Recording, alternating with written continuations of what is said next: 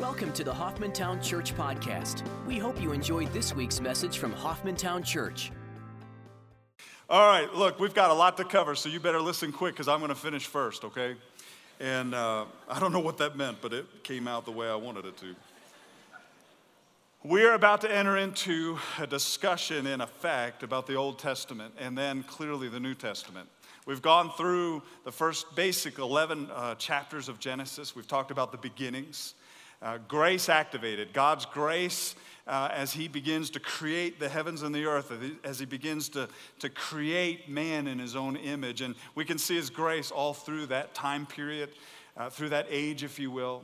And we're about to hit chapter 12 in Genesis where he begins to talk about Abraham. And we get into Israel and the law. And after that, we're going to talk about the church and grace. So bear with me a little bit because I want to introduce this in a way this morning. One of the whole purposes for going through the Bible is to give us as much as possible either a refresher, a reminder, or a deepening, maybe all the above, of God's Word and how are we to handle God's Word. There's a right way to handle God's Word. There's a wrong way to handle God's Word. How do we view the Old Testament as New Testament believers? Do we throw it out? We say it doesn't have any relevancy for today? Do we take what he says in the Old Testament and somehow apply it to ourselves in a way that is incorrect because it is under a legal system rather than a grace system? So all of those things to say, we're going to walk through this. I want to give you just a snapshot view of this. And I want to encourage you in the midst of this spade work, okay? There is some tremendous application for us in this conversation because I think all of us wrestle at some point or another of being in legalism, of coming under the law. And what does that mean? How, as New Testament believers, are we to walk? Let me just give you some historical thoughts, okay?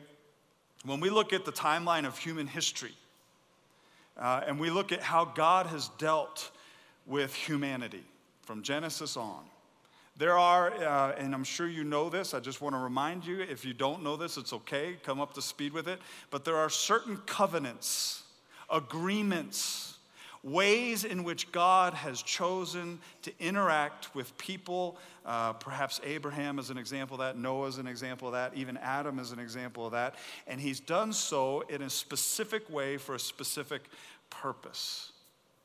There's the covenant, as I've said, of Adam, to rule well, to rule over the garden, not to eat of the tree in the middle of the garden. There's the Noahic covenant, where at the end of the flood, the Lord gives the rainbow and he promises that he will not destroy the earth again by water. There's the Abrahamic covenant. We're going to take some time to look at that, at least the beginning parts of it today. And that's a phenomenal covenant. It's probably the one that most people know the best, right? Those who bless you, I will bless. Those who curse you, I will curse, etc. There's the Palestinian covenant where the Lord makes a promise to Israel about the land. There's the Davidic covenant where the Lord makes a promise to David in terms of having an everlasting king on the throne, and there's more to that.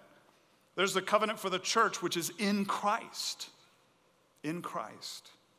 There's the new covenant for Israel as we look towards the future, which supersedes the Mosaic covenant, right? There's the covenant that was given to Moses, the law. And this new covenant for Israel supersedes the Mosaic, but it keeps intact the land covenant. It keeps intact the covenant to Abraham. It keeps intact the Davidic covenant. So you got all these covenants. You got all these ways in which God is promising and God is making covenant, if you will, if you want to put it that way, with different periods of time in human history with different people. I would say overarching that, over all of that, there are ages that you can see how God is interacting with humans in the midst of history. And I'm going to just give you 4. Some people would say, well, there's more than that and everything. Oh, that's great. This is pretty simple in my mind, and I think it's true to the text. It's true to the way that we look at the Word of God. There's the age of the Gentiles. We've kind of just looked at that, right? Genesis 1 through 11, the Tower of Babel becomes the culminating moment for that, where the Lord disperses all the Gentiles, the nations, into the earth. Confuses the language, and now people are spread out throughout all the world. We're about to go into the age of Israel, where God calls for himself a people out of the nations. He calls Abraham for himself out of the nations. And in the midst of that, there are certain things that he does. There are certain things that he's promised. And we're going to look at that a little bit. There are certain things that are not dependent upon Abraham to do. God has promised and sworn by himself that he will do this. There are certain things, as in the Mosaic covenant, where people were supposed to follow what God had to say, and if they didn't do it, then there would be a consequence to it. If they did do it, there would be a consequence, in a good sense, for that. There's the age of the church. I believe that we're in that right now. And I would suggest this: these ages are very distinct. The age of the church is an age of grace. The age of the church is very different than the age of Israel. There's the coming age, which is the age of the millennium. Some people want to say we're in the millennium right now, and I really don't believe that that's biblical. I don't think that's an accurate handling of the Word of God. And I think if you ask the people that are being martyred for their faith right now, I don't believe they think that we're in the millennium. So there's a coming kingdom where Christ will rule on this earth physically and establish his throne, and we will serve the Lord on earth in the midst of that. And then there's the ages to come. Let me just give you some points, connecting points for all these ages, right? The revelation of God is progressive. It builds on each stage or on each age. God's revealed himself in certain ways throughout human history. And now, in effect, the culminating point for the church age is that we get to see grace realized through Jesus Christ. And it's not that grace hasn't been seen in the past ages. We can see that all the time. We saw that with Noah when he put Noah and his family in the ark, the fact that the ark was even created. We can see it even in the Mosaic time when the children of Israel, as Moses was going up onto the mountain in order to receive the 10 Commandments, they were down in the valley doing what? They began to form for themselves a golden calf and worship it. It was grace that God did not wipe them out on the spot. We see grace through all these things, but we see grace highlighted in a beautiful way through the person of the Lord Jesus Christ. We have an understanding of grace today that was just echoed at throughout the past ages. All ages, it doesn't matter which one you want to talk about, require faith for salvation. That's essential. See, the law wasn't given in order that the Israelites would have some kind of a stepladder to climb up, some kind of a standard that they were expected in and of their own selves in order to meet. The law was given in order to expose sin. All through human history, the requirement for salvation in Christ, whether you were looking forward to the Messiah or now today, as we look back to what God did for us at the cross in the person of the Lord Jesus Christ, it is faith. I'm persuaded that what God has said is true, and I trust him. It's not about works for eternal life, for salvation. All ages, as I've said, have grace at some level. All ages have some form of merit. You understand what I mean by merit?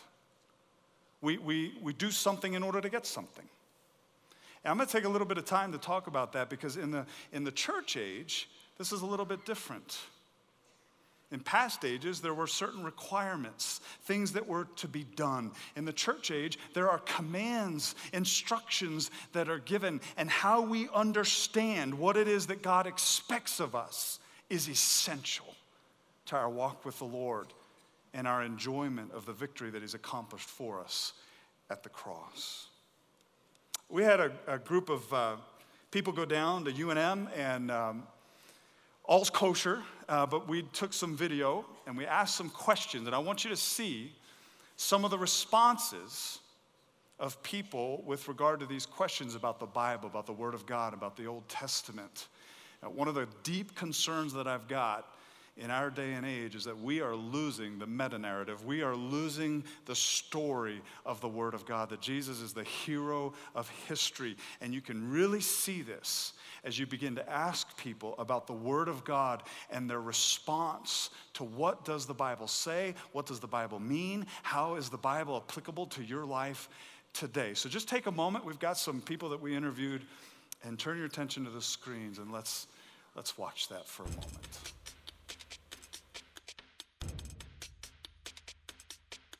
Do you own a Bible? No. Yes. I do not own a Bible. Yes. Yes. What version?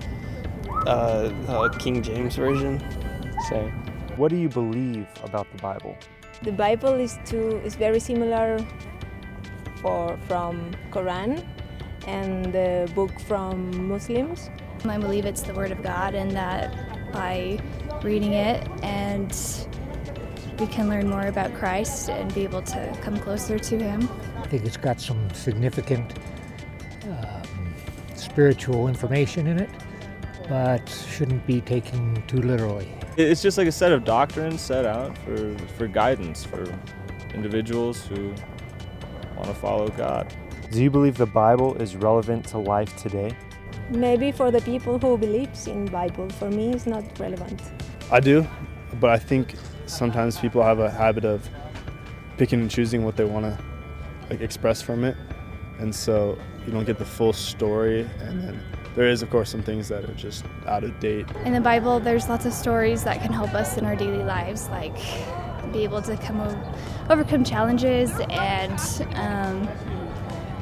come closer to Christ, know who He is, what He did for us. It can be. I mean, obviously not for everybody. Well, I mean, obviously, yeah, it is relevant. It's religion is still a really big part of a lot of people's lives, and yeah, I mean, it's everywhere. It served its purpose thousands of years ago. Why not now? I know it's been intermixed with pop culture, but it's still the same Bible. What is your favorite Old Testament Bible story?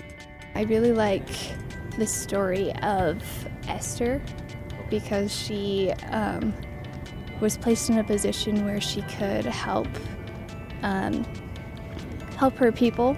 It was between her life and the life of everyone else, and she ended up going in and praying and fasting for the strength to go in and petition to the king that he would save the people. I mean, I've always heard that, like, some people think that it was like a different God, different version of God. He's a lot angrier. Drawing a blank on a specific story. I might get this wrong, but I actually don't really know what the difference is. Is the Old Testament and the New Testament, is Cain and Abel in the... Cain and Abel's in the Old Testament. Okay, cool, yeah, I thought that one was a pretty cool story. A little bit of action, a little bit of all kinds of crazy stuff going on, so... Okay. Yeah, it was brutal. Do you know what the Ten Commandments are? I think I know like a couple. I mean, I know what they are. They're just like general rules and guidelines. Thou shalt not kill, shalt not covet thy neighbor's wife. I think one of them is thou shalt not kill. It's one of them, thou shalt not steal. Is that one of them too? Do not kill, steal. Like that, yeah. Thou shalt not lie with another man's wife or something. Like, I don't know the exact wording, but something like that. Keep the Sabbath day holy. Don't commit adultery. Don't rob your brother. I'm trying to remember like all the little things. Yeah, that's all I got. That's good. That's good.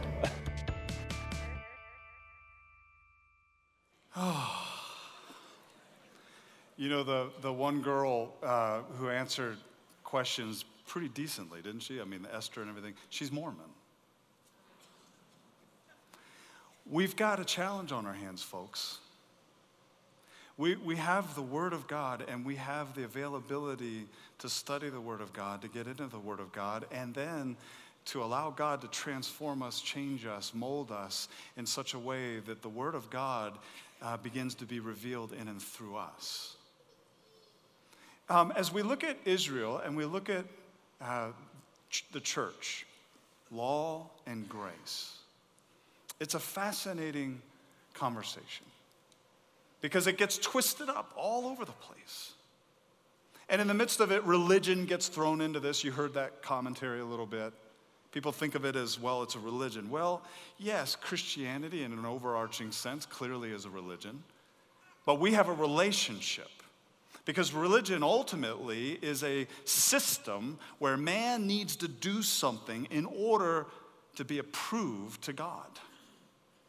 Whereas Christianity, though it is a system, it's a certain doctrine and set of beliefs, right? We recognize that it is what God has done for us. And so when we talk about the Old Testament, we talk about the New Testament, there are some things that are really important. I like what Louis Sperry Chafer says about this, because if you want to think of it in very clear terms, the difference between these two realms. He says the law formula, if you want to put it that way, is if you will do good, I will bless you. If you will do good, I will bless you. Can I encourage you in something today? I have conversations over and over and over with people, and that is how they begin to live their life. It comes out in all kinds of different ways. If I've just done good enough, then God will bless me. Or the converse is true. God isn't blessing me because evidently I didn't do good enough. Right? That's law. Here's the formula, if you want to put it this way, of grace. And Chafer says, let it be restated that the basic principle of grace is the fact that all blessings originate with God and are offered to us, graciously, freely, abundantly. It's not something we even can earn. And so the formula in effect for grace is simply this: I have blessed you, therefore be good. And I would say this, and we'll talk about this in a little bit, the doing good is not out of my own energy. It's not out of my own strength. It's because Christ now lives within me, and it's the enabling, sustaining, empowering ability of the Spirit of God who now has come to live within me. See, we tend to think of life from the perspective of, I've got to do something in order to get. And if I don't have, it's because either I haven't worked hard enough or I messed up in some way. Folks, that's legalistic. Because what you're in effect doing is you're saying there's something I've got to do in order to get God to show me favor. And in the person of the Lord Jesus Christ, guess what? He already has. We're already in the room. We don't got to do something in order to get in there. We just have to begin to recognize that it's in Christ that we have these things. And it's in his blessings that he has already given to us that we get to walk in as a result. 2 Timothy 3:16 is a great passage. He says, all scripture is God-breathed, profitable for teaching, for reproof, for correction, for training in righteousness. And when he says all scripture, guess what? He's saying all scripture. He's saying the Old Testament as well as the New Testament. He's saying all that God has given to us, revealed to us, has had written down for us, is useful to us. But there's a right way to handle the Old Testament, and there's a right way to handle the New Testament. There's a wrong way to handle the Old Testament, particularly as New Testament believers. So let me give you some thoughts on that, because we can learn from Israel. We can look at the Old Testament as scripture, because that's what it is, and begin to be taught by the Holy Spirit about it and how it's relevant to our lives. But there are certain traps that we got to be careful of falling into. The traps that we fall into can be devastating, because all of a sudden, as grace believers, having already been blessed, we find ourselves being back up under a system or a legal system or the law, a performance-based system that we cannot measure up to. Some of the traps and some of the questions that we need to ask as we look at the Old Testament is, what's the principle of the passage? What's the principle of the passage? We may not necessarily take the Old Testament and all the details of it and specifically apply it into our time in our relationship with the Lord, but we certainly look at the principles. We learn from the stories. We learn about the greatness of God. We learn about the faithfulness of God. We learn about the character of God, and we can certainly take that and apply it to our lives today. We can take how people failed and what they did and how they strove and how they tried to perform out of the flesh, and we can look at all those things and recognize that in our own flesh, apart from Christ, we would do the very same thing. So we can look at that. I think a great question to ask when you're looking at an Old Testament passage is it repeated? Is it reiterated within the New Testament? I mean, what's being said in the Old Testament, is it also being reiterated in the New? And understanding that in the New, God has given us himself in order to walk in what he is saying for us to do. It's important to understand who the audience is when you're reading an Old Testament passage. Is it to them? Is this written specifically to Israel? Or is this a principle for all times, for all people, for all ages? There's several problems in this, and I think I've seen this, and I know I've experienced this, haven't arrived in this, still work through this. All of us can trip and stumble in the midst of this conversation. When we do not look at Scripture correctly, and we do not handle the Word of God correctly, when we look at the Old Testament and we begin to place ourselves back up under the system, just like the Galatian believers did, where they placed themselves back up under the very system that was to teach them that they needed a Savior in the first place. What does it do to us? Well, there's several things. What I've seen is there is a deep insecurity developed within believers. Deep insecurity. Striving always to get something we already have, trying to attain or get God's favor by what we think we can do. And all kinds of problems come into that. We try to prove ourselves as acceptable to God. I'm good enough. Look at how hard I tried, Lord. Look at what we accomplished for you, Lord. And in the midst of that, we begin to be insecure. Why? Because rather than just simply receiving from the Lord his love and accepting that he's given it to us on the basis of himself and his own decision, we find ourselves trying to get something that actually, in Christ, when we believe in him, we already have. So then the insecurity becomes, have I done enough? Or do I need to do more? And you find yourself on a spiritual rat race. Brutal. Anybody been there? You don't have to raise your hand. Anybody been there? A wrong understanding of the power of the Holy Spirit, a deep reliance upon self, will lead to either really two things. Spiritual pride. Look what I've done. And you all aren't as good as I am. I know nobody struggles with that. Or what else does it lead to? A deep frustration at the lack of victory in our walk with the Lord. I can't seem to overcome this. I'm trying, Lord. I'm going to promise next time I'll do better. I'll read through the Bible for you. I'll go to church, not just one time. I'll go every time, Lord. I promise, I promise, I promise. My goodness. And fundamentally, why are we doing that? Is it wrong to go to church every time the door's open? No. Praise God. Come on. Is it wrong to say, you know what? I recognize that I need to read the word more. No. But what's the motive behind it? Is it to try to get God to do something for you? Is it trying to earn his favor even more when he's already given it? Because then the frustration sets in. Then we're dealing with our own flesh. Now we're trying to accomplish the things of God in and of our own strength when it's very patently obvious, not just in our own personal lives, but in the history of humanity, that we are in desperate need of the Lord Jesus Christ himself. Amen? Let me just follow it up with this thought. Chafer kind of puts this whole picture in play in terms of the grace walk.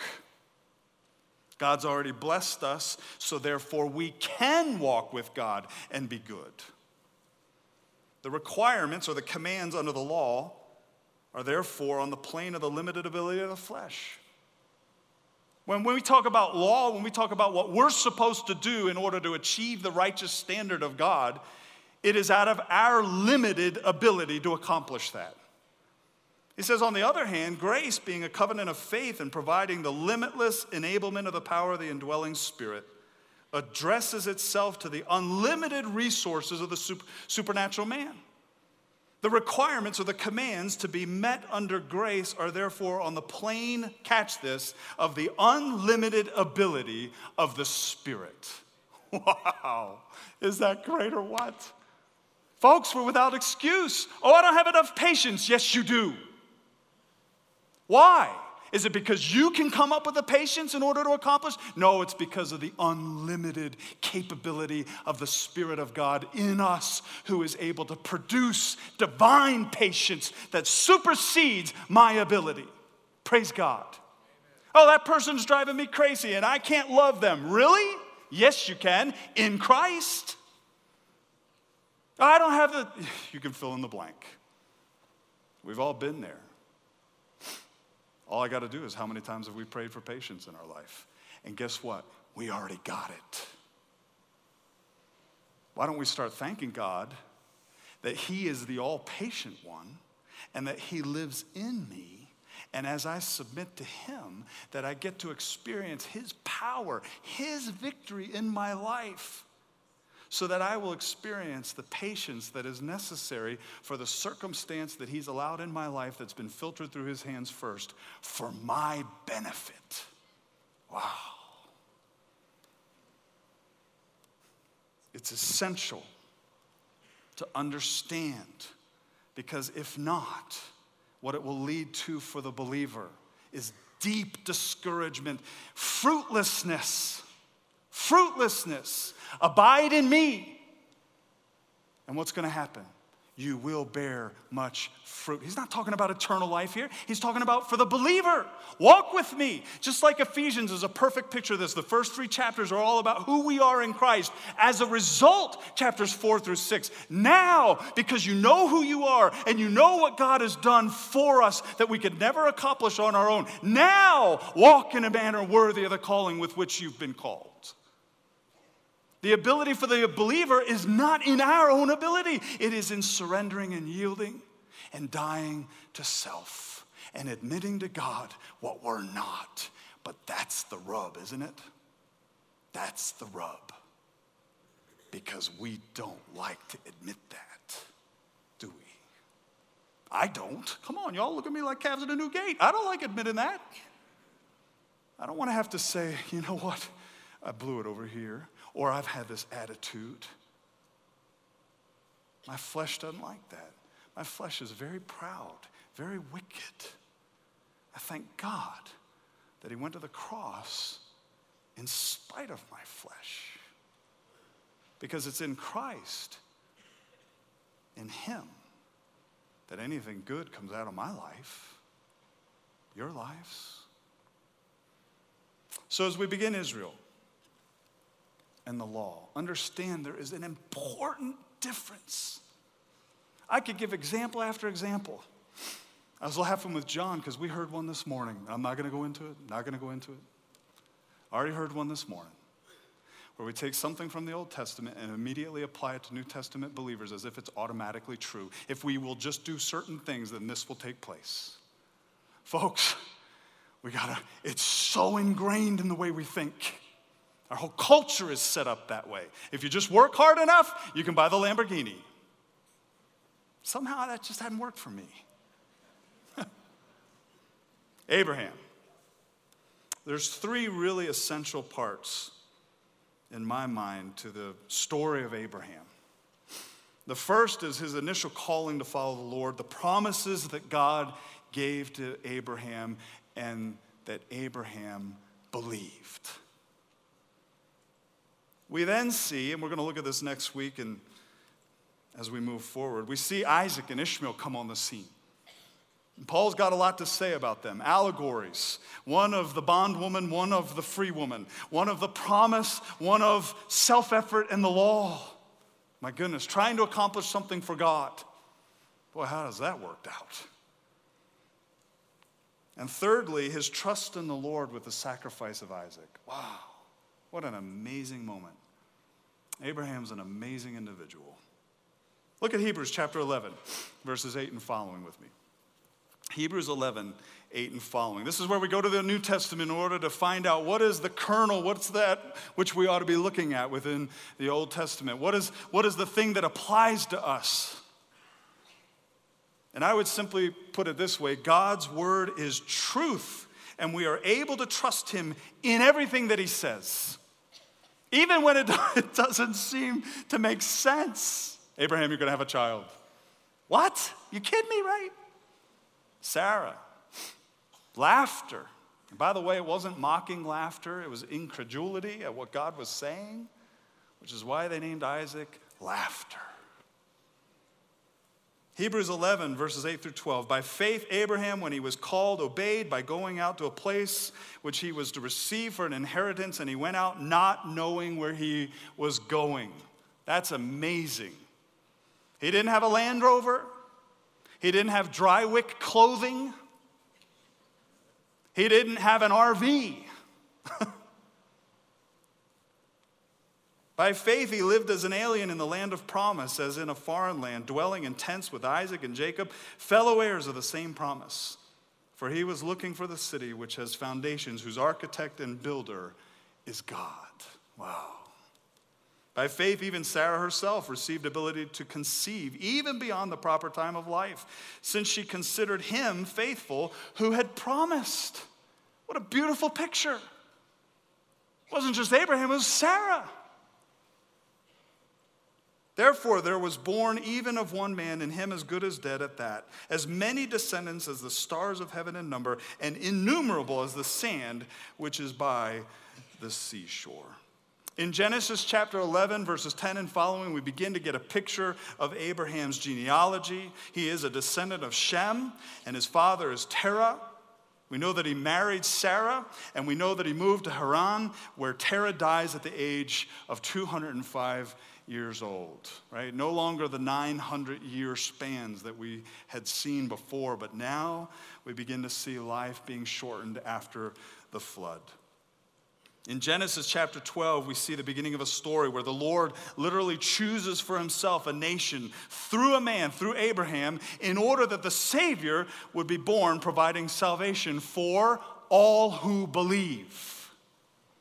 And we get this picture of God having taken all the nations and spread them out throughout all the earth, confusing their language, now accomplishing his purpose that he had talked about even at the fall, where he gave the first echoes, the hints of the gospel of grace, and he told the woman that he will hit your heel of your seed will be hit, will be bruised, but he will crush the serpent's head.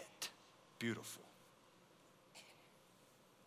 So in Genesis 12, 1 through 3, the Lord says to Abram, "Go forth from your country and from your relatives and from your father's house to the land which I will show you." He doesn't even tell him where he's going. Isn't that great?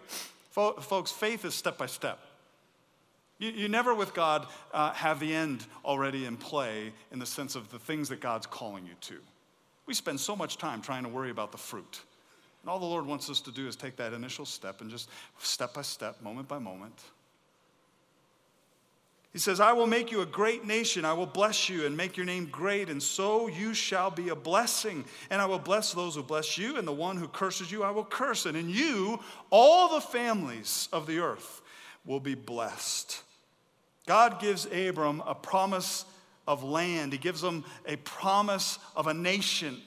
And he gives him a promise that through him all the families of the earth will be blessed. In Genesis chapter 13, you know this story, I'm sure well. You got Lot going with Abram, and they began to get rich. Long story short, there was no more grazing land, so they needed to split up. Lot takes the valley near Sodom. Abram takes this land that is just not really good for grazing. And the Lord tells him in Genesis 13, verses 14 and following, he says, "Lift up your eyes and look from the place where you are. For all the land which you see, I will give it to you and to your descendants forever. Arise, walk about the land through its length and breadth, for I will give it to you." Beautiful. It's a promise. In Genesis chapter 14, we see Lot captured. He's down in the valley of Sodom. He and his family and many others are captured. Abram goes after them. The Lord gives them the victory, and we get this really amazing picture that I believe if you're in K Group today, you're going to talk about, which is Melchizedek, the king of Salem. Well, who is he? I personally love to believe that that is the pre-incarnate Christ, because he has no genealogy. I don't know. One day when we get to heaven, I can't wait to find out for sure. But Abram gives them a tithe of all the spoils. And that's a beautiful picture. In Genesis 15, the Lord promises Abram an heir. We're going to look at this pretty closely next week. But in verse 4, it says, "Behold, the word of the Lord came to him, saying, This man will not be your heir, but one who will come forth from your own body, he shall be your heir." You know, the Lord is rarely early, but he's never late. Amen? How many times do we stress about that? Come on, Lord, don't you know what's going on? Well, Abraham and Sarah were no different. We're getting old. We can't even have kids anymore. I'm not going to have an heir. You promised me descendants as innumerable as the stars, as the sand, for heaven's sakes. I don't even have one kid. Can you imagine? Oh, man. How many times do we doubt God? The Lord loves to put us into positions where we just get amped. And I can just see the Lord go, "Hey, Gabriel, watch Eric now, man. Watch this one. Watch this reaction." But he loves to come through. And that's the beauty of it. He's always putting us into those box canyons. We have no idea where it's going to go. The problem is we don't wait long enough in order to see God really at work. We tend to take things into our own hands and try to fix it ourselves. And then we really mess it up. Amen? Come on, you know what I'm talking about. I may be up here talking to you and telling you about what I go through, but I guarantee you go through it too, right? Genesis 15:4 is such a beautiful picture because in verse 6, he tells him he's going to have an heir from his own body. In verse 6, it states this, probably one of the most famous statements in the Old Testament. "Then Abram, he believed in the Lord, and he reckoned it to him as righteousness." He believed God, and it was credited to him as righteousness. Romans 4, verses 2 and following, Paul deals with this. He says, "For if Abraham was justified by works, he has something to boast about, but not before God." In other words, was Abraham justified before God? Was he credited as righteous before God because of what he did? Paul says if that were the case, he would have something to boast about. In verse 3, he says, "For what does the scripture say? Abraham believed God, and it was credited to him as righteousness." In other words, Abraham's works could never be good enough in order for him to be credited as righteous. He believed God, and therefore was considered as righteous. We have a story about his descendants, Genesis 15, verse 12. And the whole picture here in Genesis 15. And real briefly, what I want to just bring out in that, if you read through this carefully, God made promises with Abram. What was Abram doing? God put him to sleep. Isn't that funny? I mean, can you imagine? Oh, I'm going to cut covenant with God. All right, Lord, what do you want me to do? Great, I'll do it, whatever it is. Okay, I want you to cut some carcasses up, and I want you to line them up, and I want you to get it ready, because we're gonna cut covenant. We're gonna make an agreement together. So Abraham does that, gets it all ready, makes sure all the birds of prey couldn't come down on the carcasses. And then all of a sudden, Abraham finds himself in a position where the Lord goes, you know what? Abraham, you can't do this. You're not capable of this. So I'm going to put you to sleep. And I'm going to swear by my own name that these things are going to take place. May I cease to exist if I don't do these things for you. See, it wasn't what Abraham did. It wasn't what he earned. It isn't what he was capable of accomplishing. It's what God had promised, what God swore by himself. And the whole picture of the Abrahamic covenant is that which God promised to do in spite of. Folks, we can trust God no matter what he says. We can trust the word of God no matter what he says, even when we can't understand it, because God's word is true. Abraham believed God, and it was credited to him as righteous. How are we saved today? We believe God. We believe God.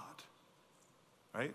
Beautiful passage, Acts 16:31, one of the simplest expressions of what salvation is all about. The jailer says to Paul, "Sirs, what must I do to be saved? How can I work this? How can I get what you got?" What's Paul's response? Believe on the Lord Jesus, and you shall be saved. Wow.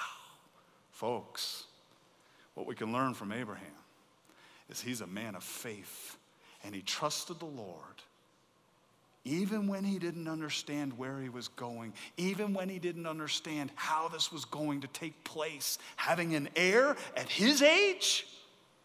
And Paul says, was it out of works? And if so, Abraham could boast. But no, it was because Abraham believed, and it was credited to him as righteous. We have a tremendous heritage, folks, of men and women through the ages, no matter what age it may be, who have walked with God on the basis of not what they could do for God, not in boasting about what they were capable of, but rather simply believing in God and what he had to say. The question is, do we? Do we? Do you know the Lord today?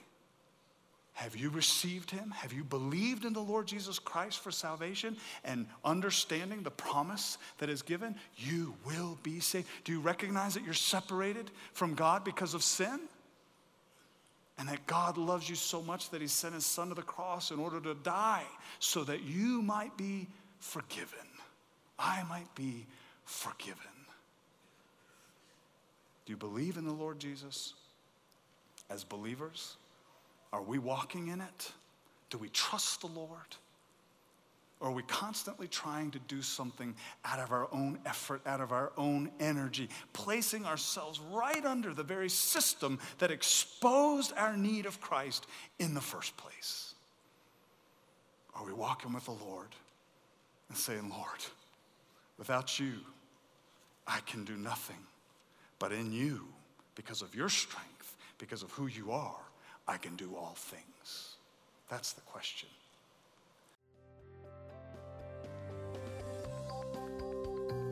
Thanks for listening to the Hoffmantown Church Podcast. We'd love to hear how God is working in your life. Everyone has a story. Please tell us yours. Visit www.hoffmantown.org and click on the Tell Us Your God Story link on the homepage to share yours with us. Thanks for listening to our podcast, and we hope you will join us next week.